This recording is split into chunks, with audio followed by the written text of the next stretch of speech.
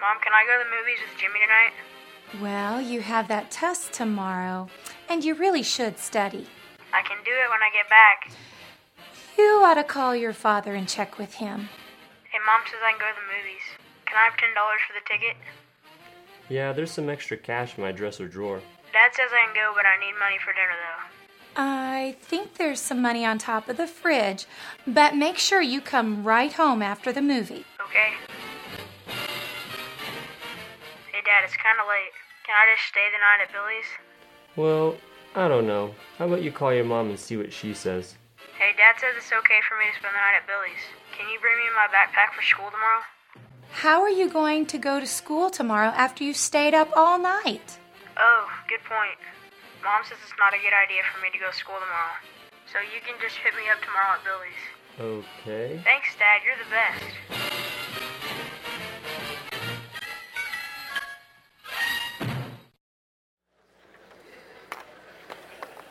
Some of that laughter sounded kind of nervous. Did y'all recognize that? Hey, we're talking today in this fifth weekend of our series, Things That We Don't Normally Talk About. Our title is Somehow Our Kids Have Taken Over the House. And I think that maybe some of us that will resonate with. You would say something like this: I thought when we brought the baby home from the hospital that we were the ones in charge, that we would be the ones making the rules, that we would be the ones with a grade book handing out the pass or fail grade. But somehow things have all changed. And now our kid is the CEO of the house, and he or she's calling the shots. Could be that your marriage is not first in the relationship in the home. It's second, third, or fourth behind every kind of practice imaginable, every extracurricular activity imaginable. Or it just could be that you're living in a scenario in which you feel that you have to measure up, or else somehow your kids are going to feel like, or the neighbors are going to feel like, or your friends are going to feel like that you're a failure as a parent. By the way, entertainment doesn't help a whole lot with this. For actually about the last 40 or 50 years, it seems like our kids have been trained by entertainment to treat cynically any kind of parental influence in their lives. Adults are presented as dummies. And isn't it interesting in entertainment, the home that all the kids want to be in is with the most permissive parents, with the cool parents who are about 13 years old mentally themselves. That's how entertainment presents it.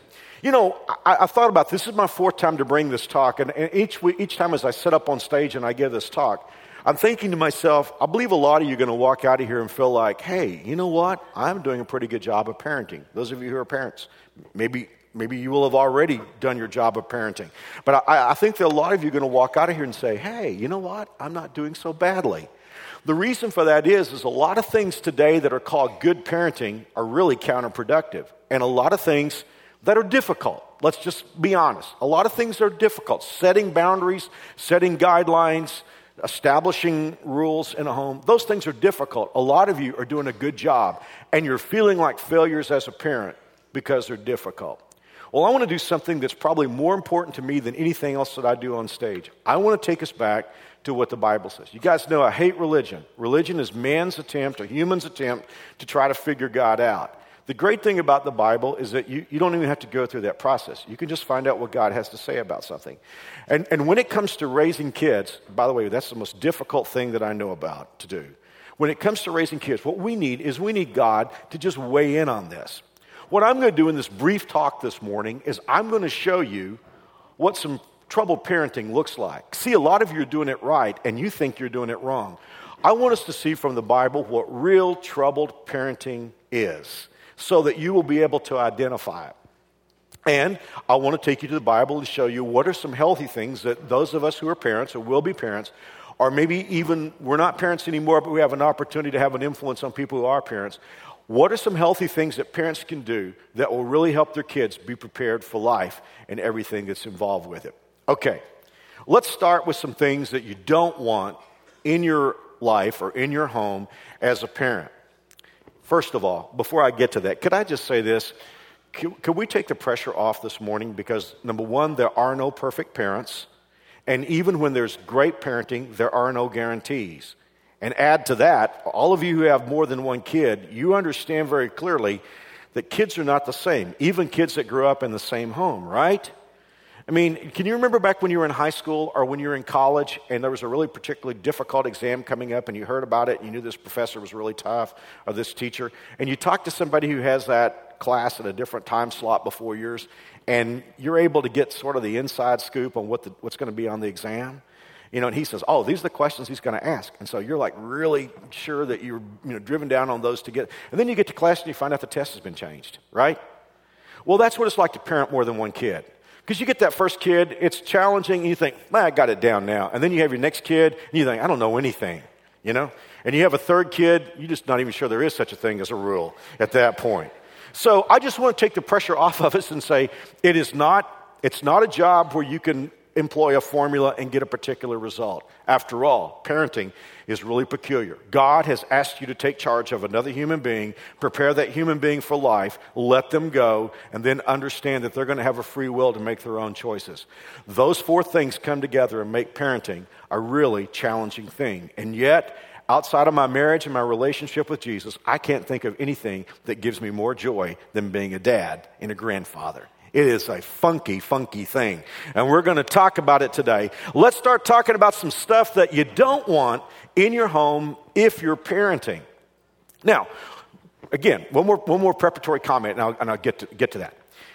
When I read the Bible, there's one thing that has me talking to myself. And if you have an explanation for this, I would love to hear it. Because I've been thinking about this for all 33 years that I've been a pastor, and I could never figure this out.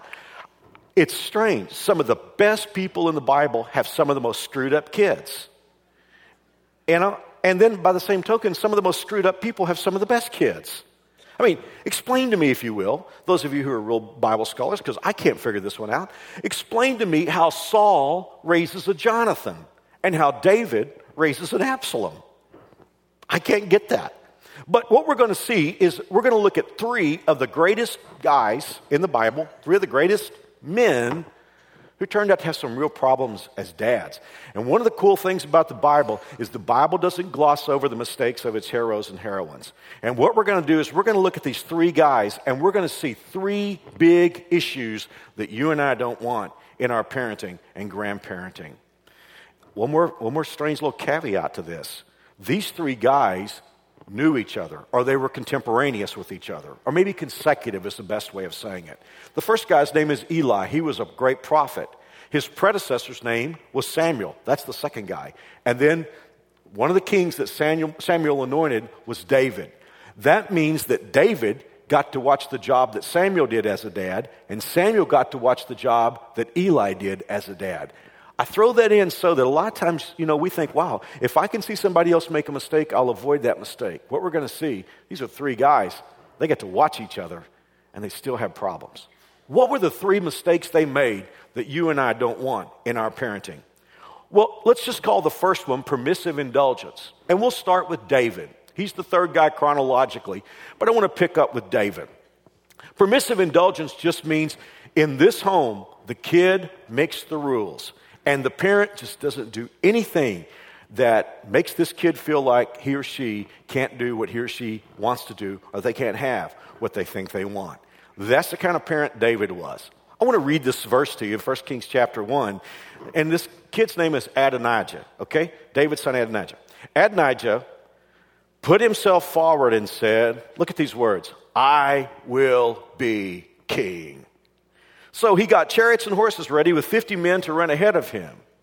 Look at verse 6. His father had never interfered with him by asking, why do you behave as you do? I don't know why the Bible throws this in. It says he's very handsome. Now, this is the same David who fought the giant. This is the same David who wrote the Psalms. But when it came to being a dad, he struggled with this. Now, when I read the Bible, and I especially get ready to talk to you, I ask questions of the Bible. I want to know, why does God put a particular line in there? I want to know, why does God put this line in there about David never asking his son, why do you behave as you do? Wouldn't you draw from that Adonijah gave David reason to ask that question? In other words, there probably were legitimate reasons. David watched Adonijah's behavior, watched his attitudes, and as a reasonable dad, for the Bible to put this in there, it indicates that as a reasonable dad, David should have said to Adonijah, hey, wait a minute, son. Why are you acting that way? But he didn't do that. In fact, the Bible says he never interfered with him.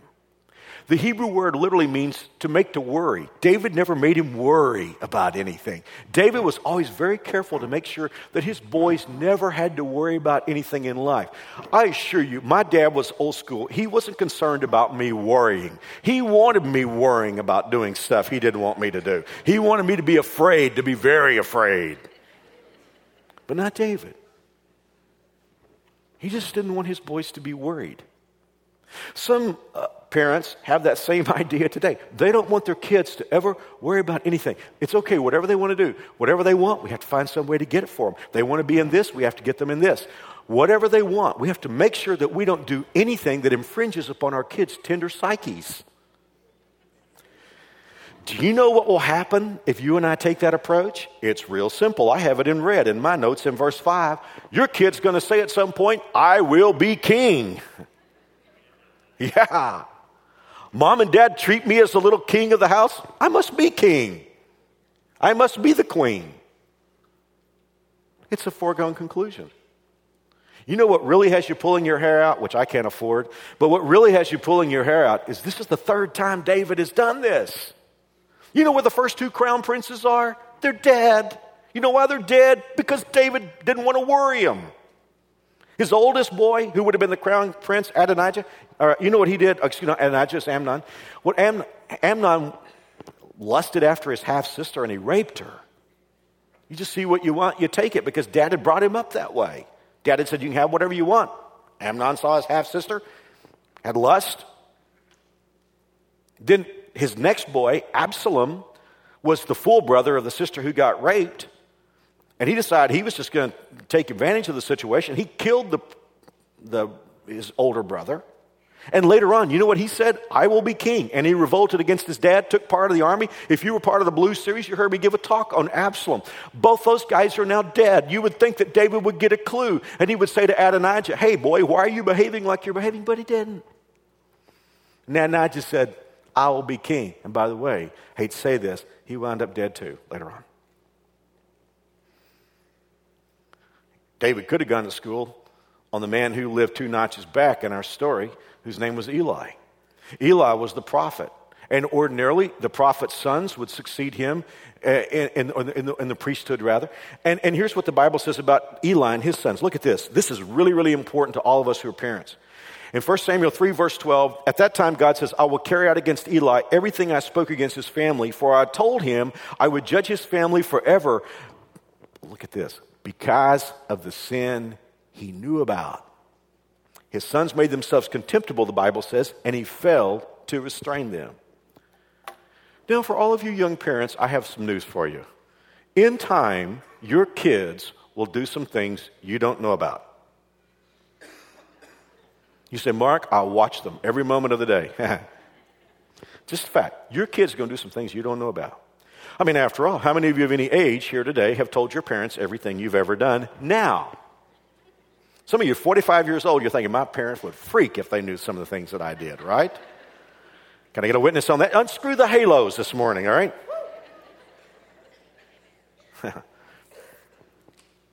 And that's just part of parenting. I mean, every once in a while, I have somebody come into my office, they want to brag to me about how much stuff they got by with their parents. I mean, I have a guy middle-aged came in, and he was telling me, man, I was doing all these awful things my mom and dad didn't know about it. I was drugs, drinking, sleeping around, and he's almost laughing like I should give him a medal somehow because he had done all this stuff and his parents didn't know about it. I said, all you convinced me of is that you're a pathological liar. I mean, yeah.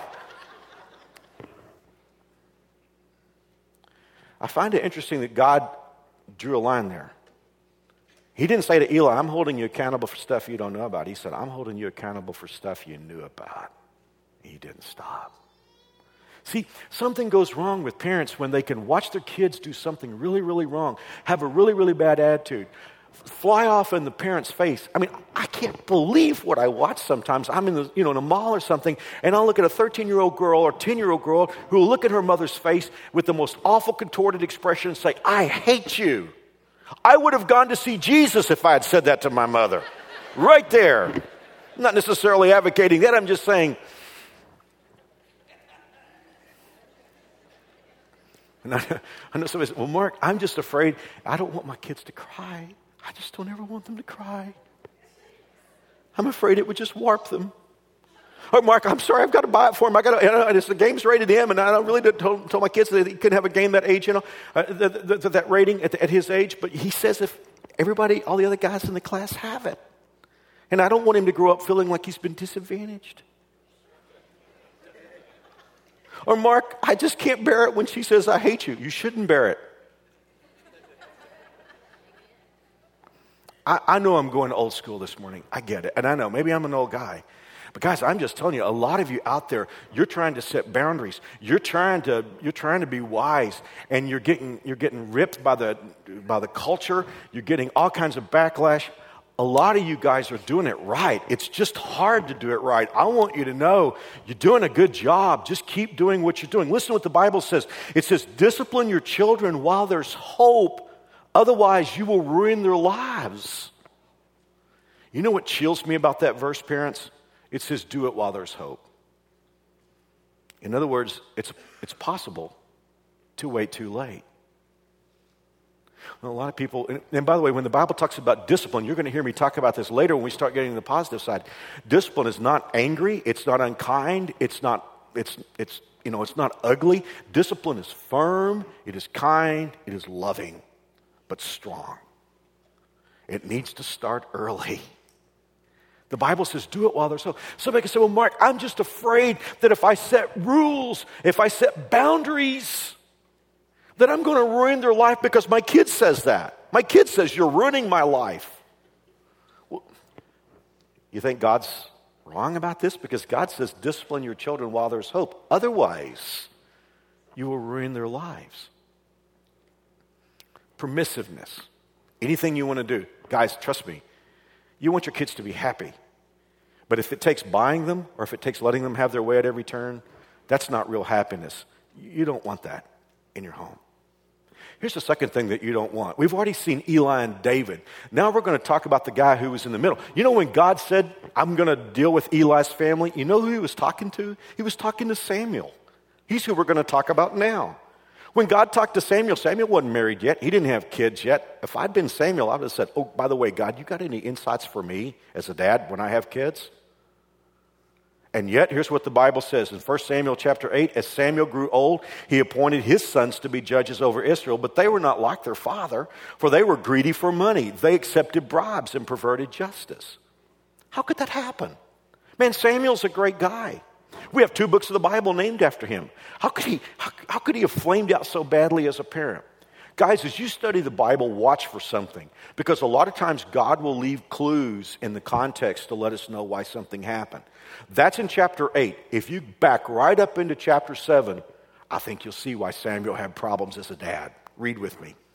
Verse 15 talks about Samuel. In verse 16 it says, each year he traveled around setting up his court, first at Bethel, then at Gilgal, and then at Mizpah.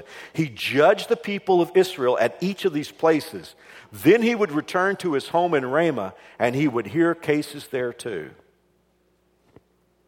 Get it? I mean, after all, Samuel was a busy man. And he wasn't selling drugs. He wasn't in organized crime. He was a preacher, for crying out loud. He went to these places to communicate for God. And he was traveling all the time, doing good things. And by the way, moms and dads, and Mark, did you notice the part of the verse that God says, when he was home, he wasn't really home? Absentee parenting. You guys, I don't want that. I know how things are today. Man, most of you won't be too young. You won't be too young to know this, but there was a time when you were through with your day of work. You were through with your day of work. You went home. You didn't have a cell phone. You didn't have, all the electronic equipment. You didn't have all that stuff where it's like flypaper where you could never get away. I know what it's like. No matter where I travel in the world, the phone rings, I make decisions. And it's, you work all day. It's tough out there. It's very competitive. You come home. And yet that's what happened to Samuel. And he was doing good stuff, like I say. I mean, let's not rip him. He was a good man doing good things. But in the process of time, he had time for everything else, but not for his boys. Here's the third thing that you and I don't want in parenting. It's in the book of Ephesians chapter 6, verse 4. It says, fathers, and it's a generic term for parents, just be parents, do not provoke your children to anger by the way you treat them. Okay, first of all, you don't want permissive parenting. Secondly, you don't want absentee parenting. Here's the third thing. You don't want frustrating parenting. This is more than you want to know, but this is rather probably a shocking verse when it was written. Because Rome ruled the world, and it was a very brutal world. The father had absolute total control. Did you know that if a man's wife had a baby, they would place the baby in front of the father? If he decided he wanted it, he would keep it. It was a human being. If he decided he didn't want it, it wasn't really a human being. It could be left out on the steps to die. It could be sold as a slave. It wasn't even a human being until the father said he wanted it. And yet, in that context, the Holy Spirit had Paul write down, dads, don't exasperate your kids. Don't frustrate them. Well, I want to go through this real quickly, but through the years I've listened to a lot of kids, both in the age of kids and also grown-ups who've talked about their experience as a kid. And I want to share with you what I think are about 7 things that I've listened to that really frustrate kids, okay? Here's the first one, unclear rules. Just rules that are never really clear. A kid doesn't really know what he's supposed to do or what she's supposed to do. Hey, this is football season, right? NFL season. Some of you going to watch the Chiefs today? Chiefs are 3-0. They're the only team 3-0. We may be in the tribulation. I don't know what's going on out there. Let me ask you a question. Would you watch an NFL game with no sidelines, no hash marks, no yard lines, no end zones? I mean, after all, you wouldn't know. Guys are out there. You don't know if they made a first down. You don't know if they made a touchdown. You don't know if they, you don't know if they lost yardage, scored, whatever, because no yard markers, no lines, no boundaries. Who would watch a game like that? You know what? There are kids trying to play that game because the parents don't have any end zones. The kid doesn't know what a win is. There are no sideline markers. Kid doesn't know when he's out of bounds. Kid doesn't know when he's made a first down, doesn't know when he scored, doesn't know anything because the rules are never clear. Mom and dad make them up as they go every day. That's frustrating. And then there's uneven enforcement. You know, it just sort of depends on the mood of the mom or the mood of the dad. One day something can be funny and mom and dad are laughing about it. The next day it's a mortal sin and the kid is going to capital punishment and he's trying to figure out, wait a minute, this was funny yesterday. Why is it a problem today? Uneven enforcement. Or a double standard. It's okay for one kid, but not okay for a different kid. It's okay for my kid, but not okay for my stepkid. It's okay for mom and dad, but it's not okay for the kid. And I understand there's certain things that are age sensitive, but I'm just saying, you know, if we're talking about something that you tell your kid, hey, don't do this because it's bad for you, and you're doing it, you know, you're doing the oldest thing in the world, don't do what I do what I say. I'll tell you what, that's frustrating. And by the way, wasn't it frustrating when you were a kid? It's frustrating for your kids. And then out of control screaming and yelling. You know, the greatest discipline, and I don't know a whole lot about parenting, guys, but what I do know about parenting is this. The greatest discipline is discipline that is calm, that is firm, that's under control. And by the way, if you want to know the attitude to discipline your kids in, it's not anger, it's sadness, because it's always sad when somebody does wrong. I remember when especially my older 2 boys were growing up, Jonathan and Jared. You guys know my personality. I'm very intense. I've been honest with you about that. And I don't suffer foolishness gladly. And because I'm so intense, I kind of set something up with my boys. If they did something wrong and I was trying to figure out what to do, I would send them to their room for 20 minutes.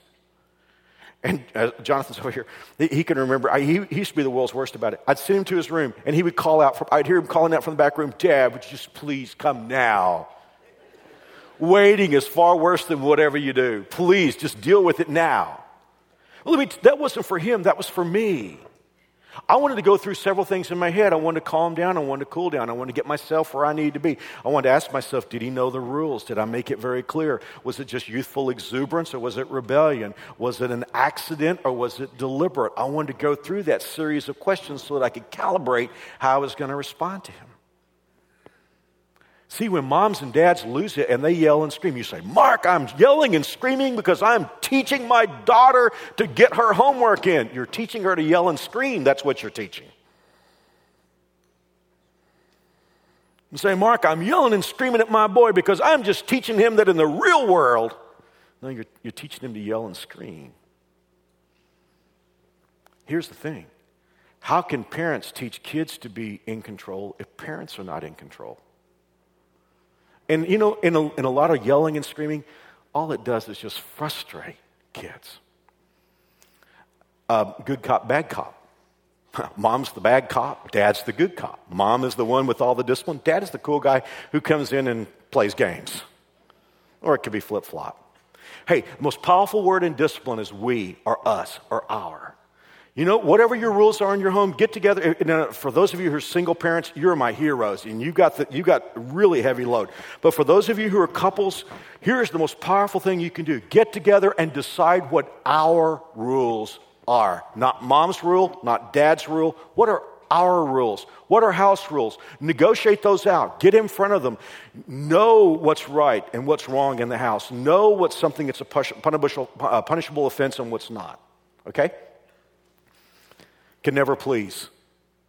That frustrates kids. Jonathan Mark was talking with me on my way in last night, the first time I delivered the message, and he was telling me that in behavioral psych, there's an expression called learned hopelessness or learned helplessness. What they will do with test animals is they will give the test animal a reward for positive behavior, and they'll give the animal a punishment for negative behavior. But in some of the research that they were doing, what they did with test animals was they gave them punishment no matter what they did. And after a while, the animal would just give up. And any animal watching that animal would just give up, and they would have learned helplessness or learned hopelessness. We're not talking about laboratory rats right now. We're talking about kids. But when Jonathan told me that, it just instantly resonated. How many times have I talked to kids who grew up in homes where no matter what they did, it was wrong? And what did they learn? They learned helplessness and hopelessness, and their brothers and sisters who saw it learned the same thing. Our home in turmoil. That's just my list. You may have others, but just listening to kids through the years, I've heard from kids that frustrates. And we don't want those things. We don't want, permissive parenting. We don't want absentee parenting. We don't want the kind of parenting that frustrates. So real quickly, what is that we do want in our homes? What is that we do want as parents? Now, I can't tell you everything that you need to know. And by the way, some fantastic books. I read a book real quickly getting ready for this by Dobson called Parenting is Not for Cowards. I love that title. That's a great book because especially for those of you who have some kids that are, easy to deal with and difficult to deal with in the same family, that's a great book, and you might read that. But I want to give you some generic things that are really, really powerful that will help every parent, every grandparent, every future parent in the room. Don't groan when I give you this first one, because a lot of you are in church and you're thinking, well, I would expect a minister to say this. This is something a lot of parents don't do. Number one, pray. Ask God for help. Now, if there's anything in the world that will get you praying, it's having a kid. Let me tell you what will make you what the old timers used to call a prayer warrior, having a teenager. I mean, you will pray. Even if all your prayer is, dear God, why do we ever have kids? You will pray. You know what I discovered? Most of us pray when things are in deep trouble. That's a good idea, but how many of us pray and ask God how to react to this kid? Let me tell you, I got 3 kids. I got 3 boys, and they're all awesome. They're all very different. I wasn't prepared to be a dad for any of them. One of the smartest prayers you will ever pray is when you are pregnant or when you're trying to conceive and you're saying, God, I don't know how to be a mom. I don't know how to be a dad. And beyond that, I don't know the special needs or the special challenges of this particular child. Let me give you a great prayer to pray. There was a guy in the Bible named Manoah, and he and his wife, they couldn't have a baby, and they tried to have a baby, and they couldn't. Finally, God allowed them to conceive, and the angel came to announce to Manoah that they're going to have a baby. Manoah said this, and I love it very much. I think every parent today can resonate with this prayer. Manoah asked him, when your words are fulfilled, when we're pregnant, what is to be the rule for the boy's life and work? Oh, good. I wish I knew how to preach. What Manoah was trying to say is, God, you know this baby. You know this boy. My wife and I, we don't know him. He's going to be a stranger in our house. By the time he grows up, we're not going to know what we need to know. So God, show us what we need to know ahead of time. God, you know this baby. He's got work to do for you. He's got a life to live for you. God, what do we need to know about this baby? My mother-in-law is the greatest mother-in-law in the world. She's watching this message. I want to tell her hello and again how much I love her. She watches a lot of our sermons. She lives in Texas. And I can never tell mother-in-law jokes because I have the greatest mother-in-law in the world. But I can't tell you how many times she has told me, she said, I prayed for you when I was carrying Mary Alice. She said, when I had Mary Alice in my womb, I was praying, God, help her or help him to find the person you want. And she said, I didn't know your name, but I prayed for you. Hey, parenting is impossible. It's not difficult, it's impossible. Well, if something's impossible, who do you talk to? You talk to the one who makes things that are impossible possible. Pray. Number 2, be. Now, why did I pick that verb? I want to read the rest of a verse I started a few minutes ago in Ephesians 6, verse 4. It says, fathers, do not exasperate your children. Instead, bring them up in the training, that means actions, and the instruction, that means words, of the Lord. Now, what I'm going to do right now is real complicated. A lot of you are not going to believe this, but in a previous life, I taught English. I was bivocational. And you say, Mark, I listen to you speak every week. I can't believe you ever taught English. I didn't say I was a good English teacher. I said I taught English, all right? But now I want you to think about that expression, bring them up, and the grammar of it. Before I can bring up my children, by definition, I have to be up. For instance, this is going to be really complicated, so hang with me. This is really rocket science here. I can push my kid up, or I can do what a lot of parents try to do. I can send them up, but I can't bring them up unless I am up. I can send them up if I'm down. I can push them up if I'm down, but I can't bring them up if I'm not up. Oh, guys, this is what's going wrong in so many homes today. Mom and dad aren't up, but they're trying to get the kids up.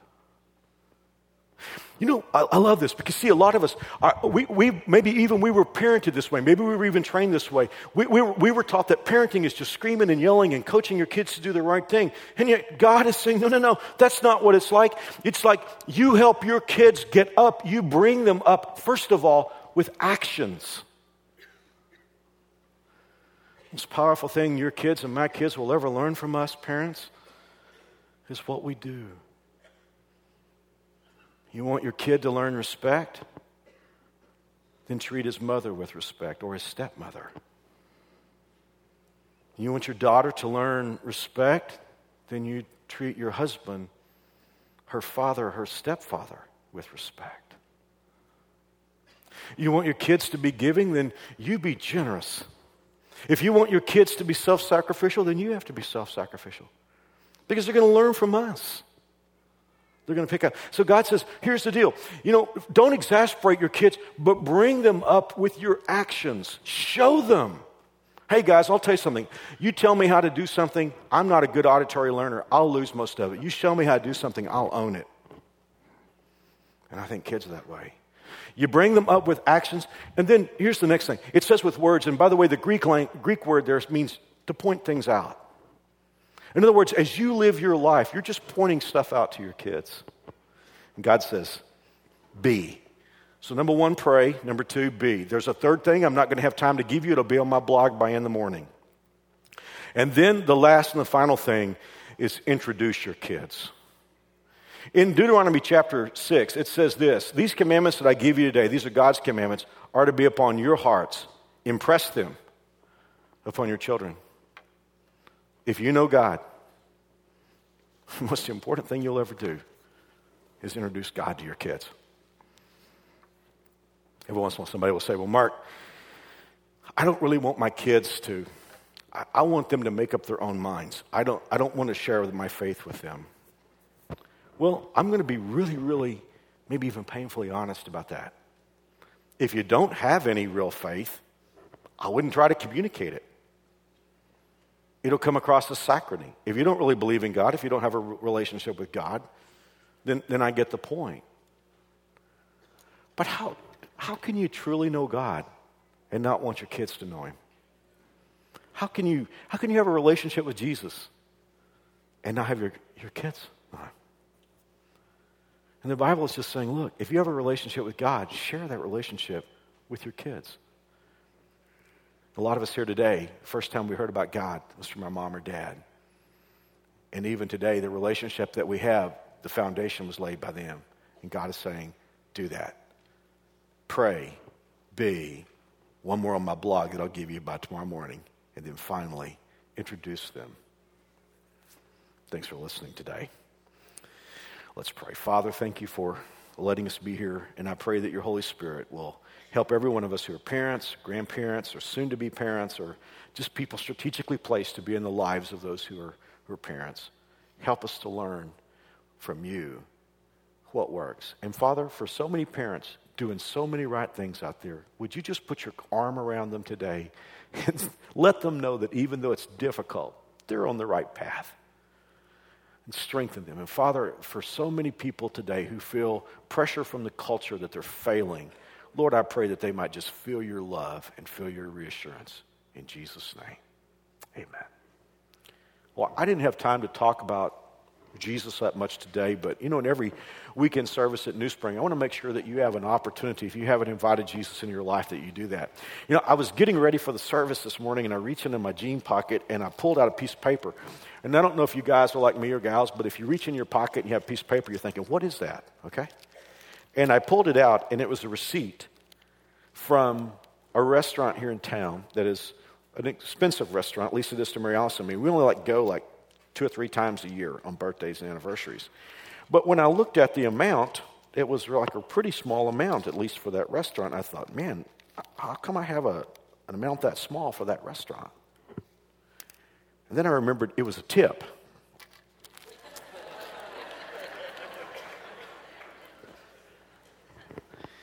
And we were there. We had a really nice meal, and we were getting ready to pay. And I had my card out. The server came and said, "Someone has already taken care of your check." They wanted to remain anonymous. Somebody took care of your check. That's always a delightfully strange feeling for me, because I'm thinking, but I ate the food, and I should pay. But I can't stay because it's already been paid, and I'm free to go. Do you know that's what Jesus did for you?